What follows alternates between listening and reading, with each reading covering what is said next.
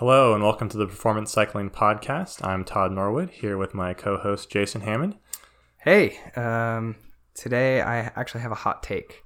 And so the topic today is allergies. And my hot take is I think most people have allergies. And my example for this is I was making a late night snack last night, and my roommate who goes to bed earlier, housemate, came out and got a sip of water, and he had really red eyes, and his eyes were super dry, and he kept itching them. And he also leaves his window open at night to let the air in. And he was like, "Yeah, I don't know." It's like, "Dude, you have like allergies. Like your eyes are dry and red and swollen from allergies." And he's like, "No, I don't think so. I don't think I have allergy problems. I don't sneeze." And it's Sneezing is not necessarily the only sign of having an allergy to something, for sure. Right. So, I mean, my experience has been that a lot of people don't want to say they have allergies or they don't think it affects them. But I think in reality, most people could have improvements in their life if they were to address these things. So this is interesting because allergies is sort of a tangential topic to two things we've touched on before. One, immunity, as the immune system plays a massive role in allergies, the adaptive immune system in particular. And the other part of it that we've touched on before is heart rate variability. So there's some concept of using your heart rate variability in response to certain things that you believe may be an allergen to sort of rule in or rule out if that is in fact having a negative effect, right? If you're allergic to something, it's theoretically a stressor, and therefore that would cause your heart rate variability to decrease if you were exposed to it, if you were to have a short-term reaction to that stressor.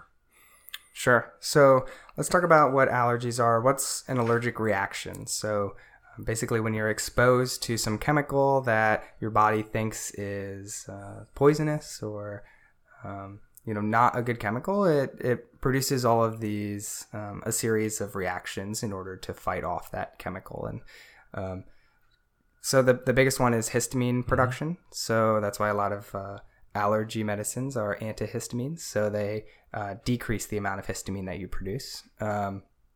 This is the same thing with when you have the flu, a lot of your flu symptoms are just your body's reaction to the flu. Mm-hmm. And so when you're exposed to whatever this allergen is that your body doesn't like, you have all these reactions, and they're actually just your body trying to fight off this thing that it thinks is like a foreign body. And shellfish, the classic, I ate an oyster and then my throat locked up, is actually your throat is swelling in reaction. Mm-hmm. It's your body's way of trying to fight off this poisonous thing, but that's the thing that actually can hurt you. It's a massive immune response to whatever stimulus, right? Whether it's a fish or a nut or whatever, something from the environment that your body's identified as foreign and harmful, basically. And a big thing is it's like an overreaction. Mm-hmm. How do we tell our body that the peanut that I'm allergic to is actually okay?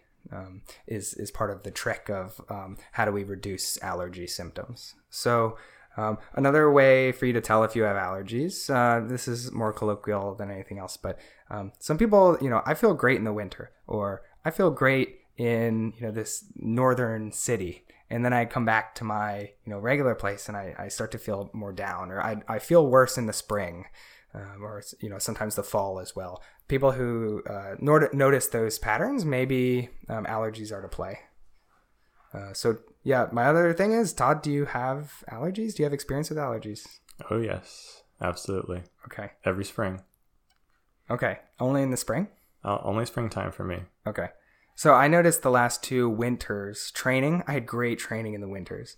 And then come early mid-March, my quality of my training really dropped off. I started to feel really bad.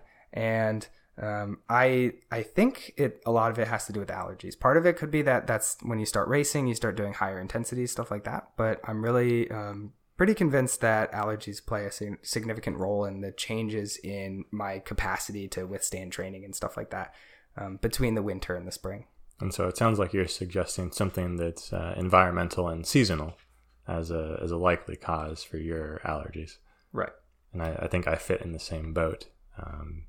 I don't know particularly what it is, but there's definitely something local too that irritates me, and it's fairly predictable. Like I can probably mark on a calendar within a small range over the last 5 or 10 years. Like mid-March, early April, I'm going to be unhappy for a couple weeks.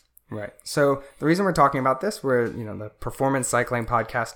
A lot of people will have drops in performance due to allergies, and we're going to talk about maybe some of the allergens, maybe how to reduce your exposure to them, and also if it's race day, how are we going to do our best to combat this potential source of increased fatigue or however it limits you.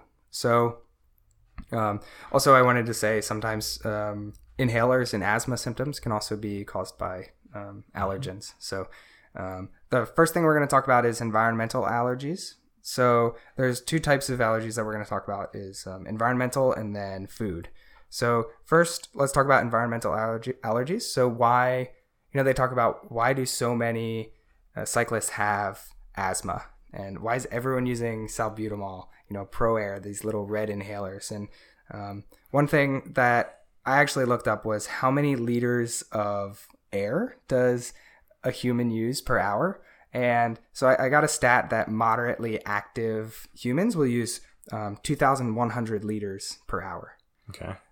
Which is, so I think that's more easy to understand is, like a quart, a liter, 2,000 quarts for moderate level activity. So maybe a cyclist doing an endurance ride, or maybe you'd consume a little bit more than that. That's also 2 cubic meters of air if you can get an idea of how much that is. And I bet moderate is more moderate than our endurance. That's probably our recovery rides. So, depending on where it comes from. But if you look at the U.S. physical activity recommendations, I think they would like, if you like a plumber is like a moderately active, job. So okay. Yeah, we will be putting down more air than that. But think about how much allergens, airborne allergens could potentially be in that air. And if you're doing a 4-hour endurance ride, you have 4 times that many. And, your endurance rides could be out in nature, in the woods, in the plains, next to all these wildflowers. There's so many potential allergens. So even a small response can be magnified by this just massive amount of air coming into your body. Your nose has an air filter sort of built into it, but it's only so good. And, are you breathing through your nose on these endurance rides? Depends how fast you're riding. Okay, so, endurance rides, maybe. That's true. But, certainly for these 4-hour rides, I do a lot of mouth breathing. Mm-hmm. So, you have much less protection in your mouth. Mm-hmm. So some of the main symptoms of environmental allergies, sneezing. This is the classic, we went to the local gardens and, my daughter just started sneezing every 30 seconds. You can also have runny nose. That's usually accompanied with sneezing. Shortness of breath. That's the asthma related stuff. You can also get itching. Sometimes you get headaches. That's sinus headaches. Mm-hmm. You can also get fatigue, wheezing, also asthma. And one thing that I noticed that is also possible is a tight throat. So if you're breathing through your mouth, the allergens can get into your throat and then cause that to start to become inflamed as well. So, yeah, the other thing is, these environmental allergens, if they are in a large enough concentration on your body, they can cause, the itching. They can cause hives, stuff like that. So, if these allergens come in contact with your body, they cause inflammation, they cause swelling, redness, stuff like that.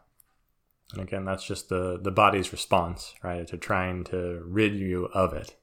Yep. Is to activate the immune system, cause the inflammation, get the white blood cells mobilized, all these things is your immune system acting to protect you, even though in most cases these things are largely harmless to the human body, right? It's not like you got bit by a spider, for example, or a venomous snake or something like that that's actually endangering you. Mm-hmm. Allergies a little bit I think it was a little bit of a mismatch, right, between the potential danger of the chemical to the human body and the response of the body that is accompanying it. So there's this autonomous response, and since it's autonomous, we can't really control how intense it is. And part of what we'll talk about at the end is how do you control this stuff, and basically you have to convince your body that it needs to not react in the way it is. But let's talk about maybe some of the things that can cause environmental allergies. So first off is something like dust mites. So if you have some indoor allergies, like you maybe feel worse in your house than outside, it could be something like your mattress or your furniture that has basically they're microscopic bugs that can live in your furniture, and some people are allergic to them. So that would be something if you had like indoor allergies. Another thing is like pollens and grasses. This is particularly something that cyclists would be interested in. So, around, I think California, especially since it's dry, there's a lot of open fields and stuff like that. There's a lot of opportunities for pollen and grasses to grow and flourish. And especially in the spring, I think for you, Todd, it's that one day that it's especially hot. Maybe it was cold or a little cooler for a week. And that one day it gets really hot and all the flowers open up and all the pollen gets swept into the air because it's super dry. And then you just have this massive amount of pollen just floating around. And sometimes, I don't know if you see, like I park my car outside. It's like your car is coated in a nice layer of pollen. If it's parked like for a day or two. A little yellow tinted. And it's a little film. And you're like, you clean off your windshield and you can tell the difference. The edges of your windshield is like a yellowish color. Yeah, I mean, you could pretty much like stamp that date on calendar. I felt terrible that day. Yeah, and so on that topic, like, I remember one day in the spring, I knew it was a bad allergy day because I feel like I have it's allergies. Other people were like, I just have a bit of a cold. But it was like 4 people who said, I just have a bit of a cold, all on the same day. And it's like, well, how do you say to them, well, I think it's allergies. So I think that's the interesting part. And that's always the debate I have with myself in the springtime. It's like, okay, it could still be the tail end of getting a cold. Certainly, in working in healthcare, I'm exposed to all sorts of germs of people coming in and out, and are they contagious, not contagious, and you can be religious about washing your hands, but that doesn't necessarily help you with certain airborne transmission of disease. But that aside, so the question I always ask myself is, okay, am I getting a cold right now, or do I have allergies? And usually if I give myself 24 hours, I can answer that question pretty definitively. Like, nope, this has progressed down the road of cold symptoms, or no, this is definitely progressing down the road of allergies. Okay, and I treat those differently. I think if it's a cold, my immune system's working on my behalf to get out the virus, and if it's an allergy, like my immune system's working, but it should be on vacation. Yeah. So I think that's another thing to think about is like, I get colds in the spring. Well, maybe it's not colds. Yeah. And you should be able to, even though some of the symptoms feel the same, you should be able to differentiate them with a little thought. Right. So other things that could potentially be environmental allergens, something like pet dander. I think a lot of people are pretty aware of their pet allergies. You go to your friend's house who has a cat and, you're, oh, crap, I feel awful. Or, a dog, like, for example, this is actually an interesting thing that came up. So I remember hugging my brother's dog, and, my neck was then like a little bit itchy, a little bit red. And so that could be the pet dander. So dander is actually like dead skin from the animal. It could also be the hair that accumulates, but it could be the grass or pollen that the dog ran through for the last 2 days that's sitting on the hair that hasn't been washed out or pushed out. Well, or depending if you have what area is poison oak, poison sumac, something like that, if a dog's gone through that and the oil's still sitting on their coat and, you rub up against them and now they've transferred that oil onto your skin. Yeah. So if you, say you don't have any sort of sneezing or any sinus issues or headaches when you're around a dog, but maybe you have issues with contact, maybe you should steer away from the idea that it's the dog itself that is the allergen. The other thing is mold and cigarette smoke are the other two environmental allergens. So mold is actually really interesting because it's a lot like pollen in that it's really rampant outdoors. Think like decaying leaves in a forest. I mean, what is doing the decaying? I mean, it's the mold, the fungus that breaks down the leaves. It's a natural part of the environmental process, but these mold spores can really easily get airborne. So if you're in an area where there's a lot of decaying leaves or decaying wood or anything like that, you can get a lot of mold in the air. And if your body thinks it's an allergen, that can be pretty detrimental. And then the last one, cigarette smoke. I had a old housemate that smoked outside, and I didn't notice, like, I didn't think it was a problem. She had her own room, like, but apparently people can show symptoms or have issues with someone in their household who smokes outside, and then just the smoke gets on their body, and then they come back inside, and that can be enough to trigger some asthma issues or something like that. So maybe if you have a housemate or something like that smokes, that could be a potential problem, but I'm not sure. I wasn't able to narrow it down personally. Gosh, it's funny you say, because I feel like, particularly where we live, it's so rare to see someone smoking. It's almost like I wouldn't even have considered. I mean, I know that's an allergen, but it doesn't even cross my mind, because so rarely that I ever see somebody smoking. Yeah, I think that it's definitely more of a problem in like European countries. Like, it's culturally more common than American. So those are your environmental allergens. If any of those seem to, ring a bell I think that's how most people start on the allergy train, is like, yeah, I do always sneeze when, or, I do always feel a little bad if. Starting with correlation and then maybe moving down to causation over time. Yeah. So, once you get more data in, then you start to get a little more convinced. So let's talk about food allergies a little bit. This is another interesting area. I think a lot of people have talked about food allergies. It's kind of a hot topic recently. And the big symptoms are like inflammation in the gut, digestive issues, sometimes something as intense as like gastrointestinal distress, another word for it's all coming out at once. You can also get stuff like burping, farting, throat tightness, difficulty swallowing, headaches, and fatigue. And then the extreme ones, right, is like anaphylaxis. Yep. So you usually, hopefully you have EpiPen and all that. Yeah, hopefully you've identified your allergen early enough and noticed that you're really allergic to it. And I think people who are that allergic maybe don't really need our podcast in that, right. They've already seen a doctor. Yeah, they've identified that. Yeah. So they can be a little more subtle. So my example with food allergies is when I was getting my computer science degree, I would have long coding days, like, yeah, this project needs to get done and I'm going to work on it for 12 hours today, sort of thing. And rather than stopping to eat, I would snack on a canister of peanuts. And the next day, I would have like really bad morning, gastrointestinal distress. And, how do you say this? It was not pretty. And that was sort of the first indicator that, oh, my gut like really does not like these peanuts. And basically what happens is, so I read about this recently. Your gut, like your digestive tract, is actually like considered the outside of your body. Sure, in a sense, yes. So like thinking about, like it's basically no different than your skin, if you want to think about it in that way.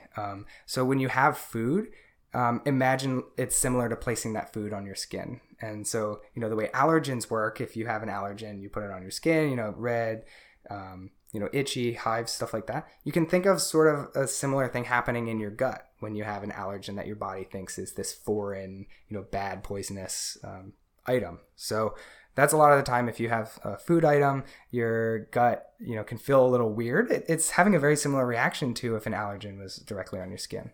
Yeah, and then of course it's got the extra responsibility of doing all the things to make it go away quickly, right? Which is why your stomach does not feel awesome. Yeah, right? It's coming out one way or another, and it's trying to do it fast. Right. When you have an upset stomach and your body's just trying to just push the food through, get it away.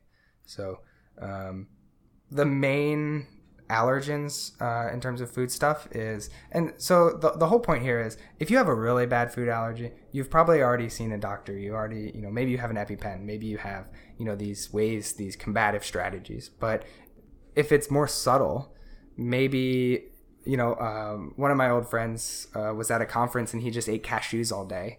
And he would get these horrible headaches at night, and he didn't realize it was because he had a subtle tree nut allergy, and he never ate enough cashews or walnuts or whatever to actually have symptoms. So maybe I think something that cyclists do is they eat a lot, and so maybe if you have like a slight reaction to walnuts, well, maybe you shouldn't be making walnut rice cakes for your rides. Because, maybe you don't have symptoms. Maybe your body would feel better if you didn't expose yourself to these allergens at all. So think about some of these things, like some people don't respond well to dairy. Mm-hmm. That's like a big allergen. So not just lactose intolerance, but some people just, their stomach feels a little weird. Mm-hmm. Eggs as well can be a common allergen. Tree nuts, peanuts, shellfish, that's the classic. I ate an oyster and now I'm in a bad place. Wheat. So some people say wheat is an allergen. Specifically, if you have celiac disease, it is. If you don't, there are some people who are gluten averse, and there's some ambiguity in the science. Like if you look at white papers, it's hard for people to prove that people without celiacs actually have gluten related problems. Gluten sensitivity. So some people, feel better without wheat. It's not really been produced in, scientific papers. I guess it's just interesting to me to think about it. There's so much that goes into the processing of our wheat, especially mm-hmm. Especially in the U.S. that it's fortified, and you seldom get wheat just bare by itself. Yep. So you wonder if there's some other interaction that's happening that, it's not the wheat per se, but there's something else happening. Maybe the reactions that happen, or who knows, in the processing. Yeah, or any of like the bleaching stuff or dyes or anything like mm-hmm. that. Yeah. So the other two are soy and fish.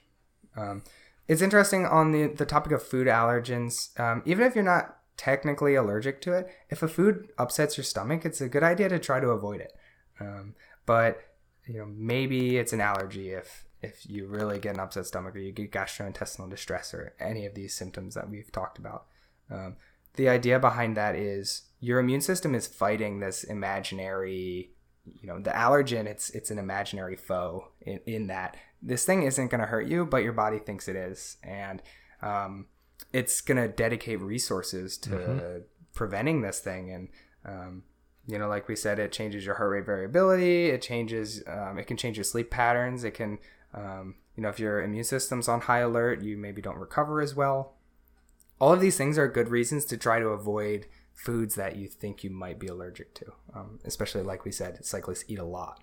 So you want to make sure you're putting stuff in your body that is going to help you recover, help you do your next training ride, as opposed to things that, makes your body feel worse. Right, and puts you under additional stress. And I think I've mentioned this on at least a couple of occasions, right? Is training is about putting your body under a very specific stress so you can create a response and ultimately become more fit, or better suited to do whatever it is that you're looking to do. And part of that is to avoid unnecessary stresses. So an allergy would be an unnecessary stress. Sleeping 5 hours a night for most people would be an unnecessary stress. Right? We can go through and make a list of prior things we've talked about. They're all unnecessary stressors to the system that aren't going to lead to improvements in performance. So yeah, if there's something that's not sitting well in your stomach, then it's probably worth at least experimenting to see if you perform better when you take that away. Right. So let's talk a little bit about this is non-cycling related ways to improve your allergy symptoms. So the biggest one is taking something like an oral antihistamine. So the big brands are like Claritin, Allegra, and Zyrtec. And I was told by an allergist that basically they don't really understand why, but different people respond to different ones better. And, genetics or whatever you're allergic to, or, they don't really understand why, but basically you have to try all three and you have to decide which one works for you. So can I tell you a funny thing that sort of fits with that a little bit? Okay. Is I was talking to a pharmacist, And, somehow allergies came up. I don't even know why we ended up talking about this. And her response is like, just buy the one that's on sale. They're all about the same. That's interesting. So just an interesting perspective. I have not had that experience. I have very different symptoms depending on the medicine that I use, and sometimes some part of the year one works better than other parts of the year. Actually, I guess it depends on what the predominant, what the limiting factor is, or what the driving factor is, and how you're addressing it. Right. So I would definitely recommend you try all of them. And just see which one you respond to best. Just buy them in turn when they're on sale. Optimize the strategy here. Right, until you realize that one of them is just so much better than the others, and then you're stuck, with that one. But the other things that you can do are reducing your exposure to that allergen. So, for example, if you are allergic to pollen, you can, non-cycling things you can do. Keep your windows closed. You can use an air filter. You can, keep your car windows closed as well. That's like a big thing. It's just, imagine driving down the road and, you're just getting how many liters of air are coming in through your window? Just getting sprayed with pollen. And then for cycling specific stuff, if it is something like pollen or another airborne allergen, then you should, try and take a shower as soon as possible after your ride. You should try and get out of your clothes as soon as possible. You should also take your clothes and put them in, some sort of secured area that's separate from the rest quarantined. of your... Yeah, because, imagine how much air is hitting your clothes and they're damp, so then the pollen will stick. And if you just hang them up in the middle of your bedroom, as it dries off, the pollen could just be releasing right onto your pillow or whatever. And let's see. Yep, washing yourself. Some people will do like a sinus wash right after a ride, and then in like more extreme situations, you can get allergy shots. This is the most extreme way to fix your allergies, and basically you get a little shot of all of the things you're allergic to, and they slowly increase the dosage until you're at, some maximum dose, and then they give that to you, on a certain time interval for like up to 3 years. It takes like 3 years, but they give it to you on a certain interval, and then your reaction to the allergen is decreased. It's like the reverse of a vaccination, right? And vaccination is supposed to get your immune system ramped up and ready to fight this invader that's actually harmful, and this is sort of the reverse, right? Is let me present this potentially harmful, although inert thing, and let's get the immune system to ramp down so it's less reactive.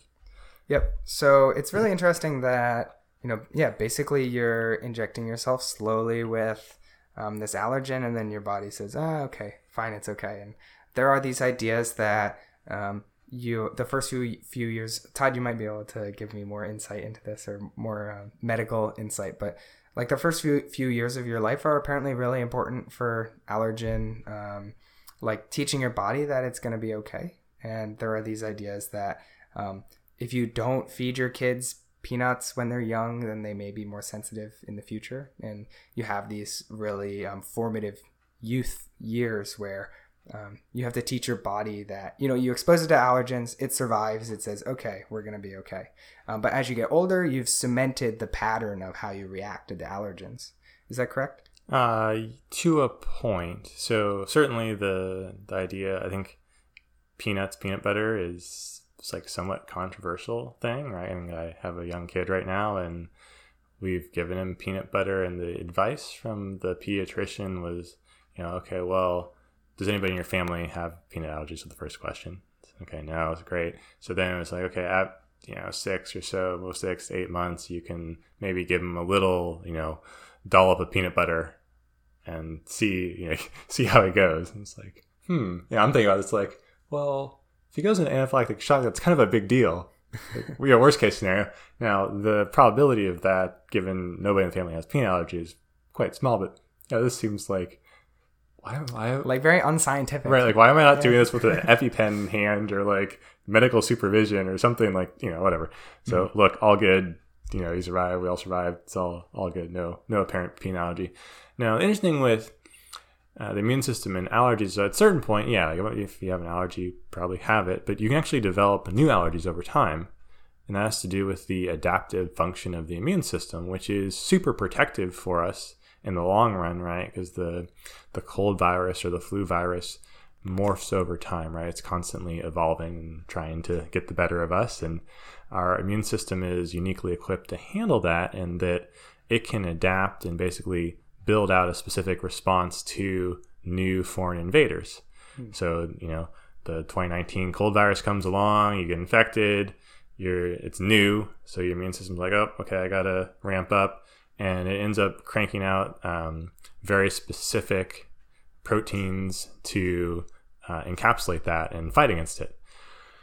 So unfortunately, well, that's great. Like, this is fantastic. So now our body is capable of fighting many foreign invaders. The downside to this is it can work against us and that we can develop new allergies. So if we get a misfire and, whatever, I have chocolate cake and for some reason my immune system decides that chocolate's not friendly anymore. Because there's some chemical that's similar to something else that you're allergic to. Right. And I get a misfire. Now my immune system says, oh, I got to get this foreign invader out. And that it's now marked. It's now made that cell and it knows how to replicate it, or made that protein, knows how to replicate it. And every time it sees chocolate, it's going to do this process and cause this reaction. So it's a double-edged sword. Generally, from an evolutionary standpoint, I'd say this is a very good tool for us to have. However, in the case of allergies, sometimes we can get a little misfire, and then we can actually develop, new or more allergies as we age and get exposed to different things.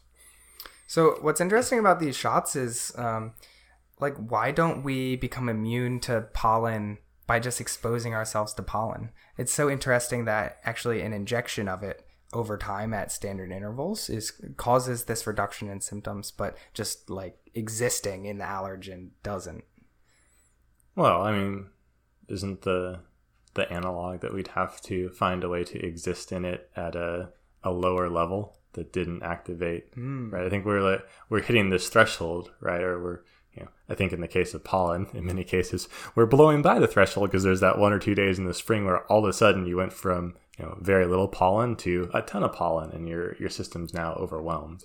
Yeah. And if nature was kind enough to us and said, oh, I will gradually ramp up the pollen this year and gradually ramp it down, I'm going to do this next year and the year after and, till the end of time, then we would probably be less likely to experience allergies.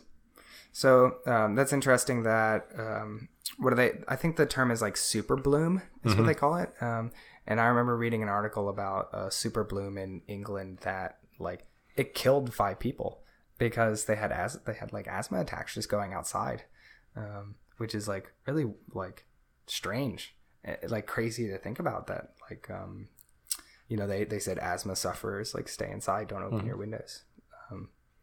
The other thing that I was thinking of when you were talking about the way our immune system works, like say you have a piece of meat and it's like going a little bit bad and maybe there's some bacteria on it.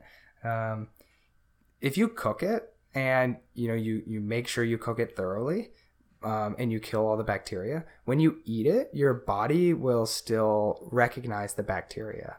Your immune system doesn't understand the difference between like alive bacteria and dead bacteria. So vaccine, right? Yeah. Just like that. So it's really interesting that even, like your body's going to react to the bacteria. So if you have this meat that's like questionable and you are like a high performing athlete, your body's still going to react to it. So you should be even sort of more stingy about these things. Whereas maybe you would feel a little weird, like, you're just a sedentary person. I feel a little weird tonight, whatever.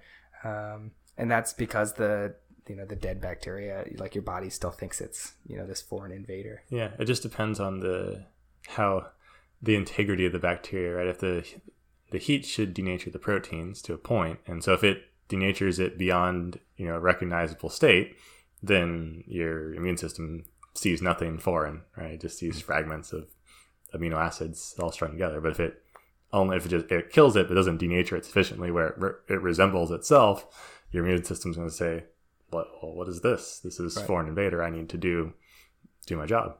Yep. So the last thing we're going to talk about is actually how do we how do we mitigate our allergy issues, both day to day and for race day specifically? So for day to day, we talk about something like an oral antihistamine. If you specifically struggle with something like sinus headaches specifically, you can get something like a nasal spray. If you have eye-related issues specifically, there's eye drops. Asthma stuff, there's a specific inhaler. So using those on top of a full-body antihistamine. The problem with the full-body antihistamine is the medicine's spread out everywhere. Mm-hmm. So if you only have a symptom in a particular place, it's just not nearly as useful as something that directly attacks that place. So this stuff is sort of like personal to each person. What are your problems? But another thing to talk about is we're gonna have a separate supplement episode at some point. We have that on the list, but we can talk a little bit about like WADA and USADA concerns in terms of like anti-doping concerns with allergy stuff. So first, I want to say that I think a big part of the WADA and USADA guidelines is to make sure that you don't kill yourself or hurt yourself badly by taking these illegal substances. Like EPO can really thicken your blood, and basically your blood stops moving, and if you take too much of it. So that's a good reason for it to be banned, for the safety of the riders, not just because it can give you a dramatic increase in capacity. So a lot of these allergy medicines are actually on the WADA or USADA list as conditional. So we can talk a little bit about like if you are not a national level rider, you can take conditional substances as long as you stay below the threshold. So usually the threshold is going to be like 2 or 3 times the recommended dose on the bottle, which you shouldn't take that much anyway. I think a lot of like salbutamol or the inhaler that everyone uses, if you take more than the recommended dose, you start to get really like fidgety, and your heart rate increases quite a bit. And at what point is that no longer useful? You're not intended to use like such a large dose. Just do what the manufacturer says. But if you're gonna do this is a really important A race for me. It's in the middle of March, or the end of March. In the middle of a hayfield. Yeah, it's the crit is around a wildflower patch. What should you do? So I think that there are, start obviously with the oral antihistamine. I think that Allegra and Zyrtec are actually a little bit stronger in my opinion, but get the maximum over-the-counter dose. Usually I don't think even anything prescription is going to be much stronger anyway, but do the oral antihistamine. You need a nasal spray, so hopefully you can get an antihistamine nasal spray. They cause me to be drowsy, so I have to use a corticosteroid, something like Rhinocort. And Rhinocort actually, I think you can do like 2 sprays per nostril, and like I think 3 sprays would be like not allowed. So that one's a little like closer to the edge. Maybe you could living on the edge, yeah. And that's not one where you can have a TUE. So I think as an amateur you don't need a TUE. So I was doing research on this when I was getting my Cat 1 because I do use the Pro Air the most, and I use that in training too.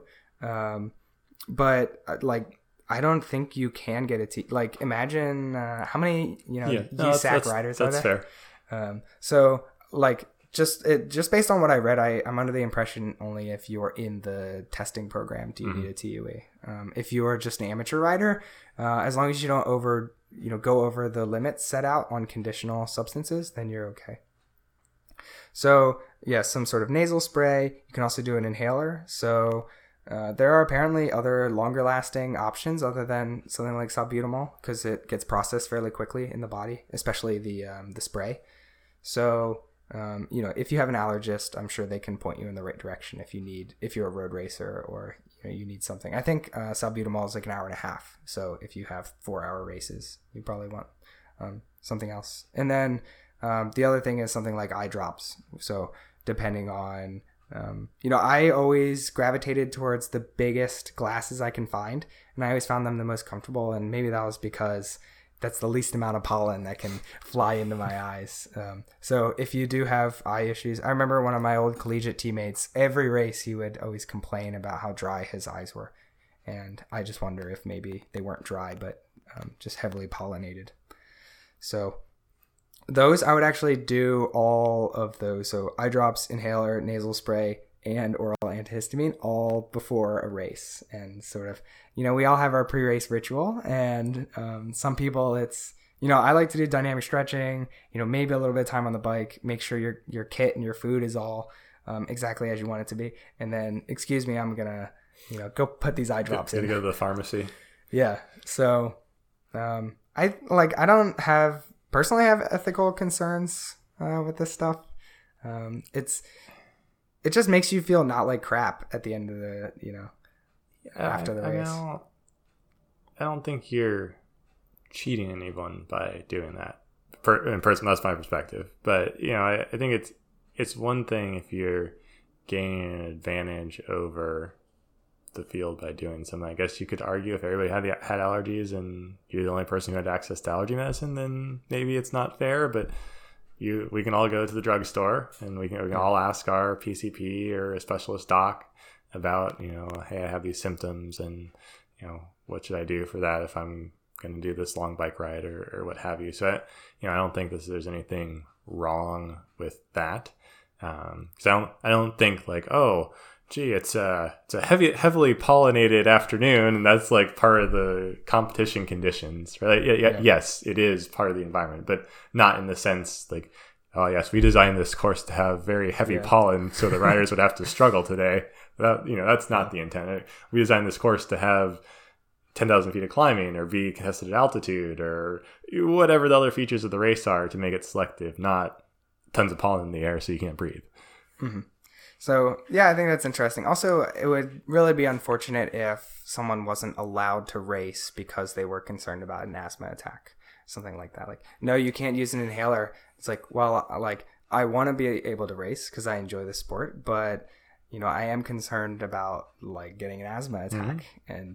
And, for someone to say, no, you can't do that, that's, that's not inclusive. That's not really what we want to represent, especially at the amateur level. And, even at the pro level, what if you are just this amazing athlete and you really are dedicated to the sport and people want to give you money to race, but people are upset that, you have a asthma concern. I think that's kind of unfortunate if that's your view. So yeah, if that's what's limiting someone's participation in sport. Yeah.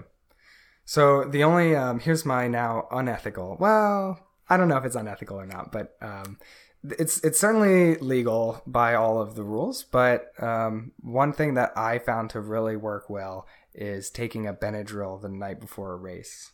And part of that is it helps you sleep. Most people helps them sleep, but also it really reduces your allergen response for a good 12 hours before the race starts. So not only are you using these other things to not have allergy issues during the race, but you've also really reduced your symptoms for the 12 hours before the race. So that's a little bit more, wishy-washy, I think. That's interesting because I tend to take longer acting allergy medications personally, and I will tend to take it the night before. And if I don't do Benadryl, I forget the one I use, but I tend to take it the night before, when I go to bed, and then I wake up in the morning. Wait, so separate than an oral, separate than your daily oral antihistamine? No, I just want to do my dose. Oh, okay. Yeah. So, but I don't know. Who knows? That may be my own superstition playing into that more than anything else. Yeah. So, I take mine every day in the morning just as a habit. So. Do you not take it every day? You just take it for that one day? I'll tend to take it, for a week or something when it's worst. Okay. So yeah, if you want to, this could be maybe a good way to try to see if you have allergy related issues on the bike is maybe take a Benadryl the night before a training ride. And if that's the best training ride of your life, maybe you need to do a little more research into your allergy issues. And measure heart rate variability. Yeah. And wait, so how can we use heart rate variability with So if you take the... It's a little more... I don't know if it has a long-term response. Certainly a more acute response, right? If you're exposed to an allergen, you'd expect to see it change over time. Mm-hmm. So you could imagine tracking it over time and looking at like when, there's a ton of pollen in there. Oh, lo and behold, my heart rate variability has changed. Now, obviously, there's probably other things changing in your training regimen, like your relative load and such over time. So you have to be able to sort of interpret multiple factors happening. But I mean, you can also imagine if there's a day where there's a tremendous amount of pollen and your heart rate variability drops drastically, it may be reasonable to hypothesize that that was the driver as opposed to some accumulation of load in your training, unless you just like hit a wall or fell off a cliff. But it's a little bit more complicated with the longer term. I don't know if you would notice if, say, you were having a low level allergy response, like over a couple of days, your heart rate variability trended down. You took this Benadryl before you went to bed, and then you woke up the next morning. If your heart rate variability would all of a sudden like trend back up to your baseline or be improved, I don't know, but this sounds like something that could either be discovered in the research by digging a little bit deeper, and if somebody hasn't done it, by a little, N=1 research study by a few people, and maybe a little case series to at least shed some light on it. So yeah, the only other thing I'd say about something like these, the acute options. So like Benadryl is sort of like a low dose EpiPen in that like, oh, I'm having a reaction, let's take this now, and it'll work in 20 minutes or something like that. These should really not be taken consistently. So if you want to do an experiment with taking one the night before your next day's training ride, don't do that 4 days in a row. Maybe do it once a week or something like that. But I think there's something on the box about how many days in a row you can take it, but it starts to do pretty weird stuff if you take it too much. Yeah. Histamines are normal. It's part of... Yeah. Histamines themselves are actually incredibly interesting. Like if you... it's weird if you have too many histamines, you get fatigued. That's sort of the fatigue thing. But if you don't have enough, you also get fatigued. Like many things in the body, there's a sweet spot, and weird things happen on either extreme. It's like the right amount, you feel normal. You have a little bit too little, you can feel like excitable. That's why some people get excitable when they take antihistamines. And then you have like too little, then you get fatigued again. But if you have too much, it's just like, can we just have like a normal linear curve? Like just a gradient instead of this weird non-linear, crazy loop. So. Yeah, that's allergies. I think that it's worth investigating because you might be banging your head against the wall about, whatever. Is my diet messed up? Is my training messed up? Is whatever messed up? And you just haven't even considered allergies as the main driver and something that's limiting you. It's worth checking off the list and just making sure you don't have anything. You can also get, if you're really convinced or you really want strong evidence, you can get something like skin testing, or you can also get blood testing. Although the skin is supposed to be more accurate, so they'll actually prick you and put a little bit of the allergen into your skin and see basically how much how red you turn, and then there's a way to gauge how intensely you're allergic to it. So that can be like a really definitive way if you don't like the pseudo, this morning I didn't feel so great sort of science to it, which I think can work fine if it's, if you're not really allergic to it, it can work fine. But if you actually want to know for sure, you should get skin tested. So. Yeah, put a nice checkerboard on your back and see what has a reaction. They put a big array and they just poke you one after another for and they have the 80 to 100 most common allergens, and it can be really enlightening. I thought I had some food allergies, and then I did the skin testing, and you don't have any food allergies. It's like, well, okay, and it's so what else could it be? It just like helps narrow down like how you're feeling and what potential causes are. So that's allergies. As we always say, keep the rubber side down. And if you want to share anything, if you want to, if you like our podcast, you can share it with friends, with your competitors, if you're the type to let your competitors have the same advantage of you. or you can leave a review or like us on any of the platforms. Awesome. Until next time.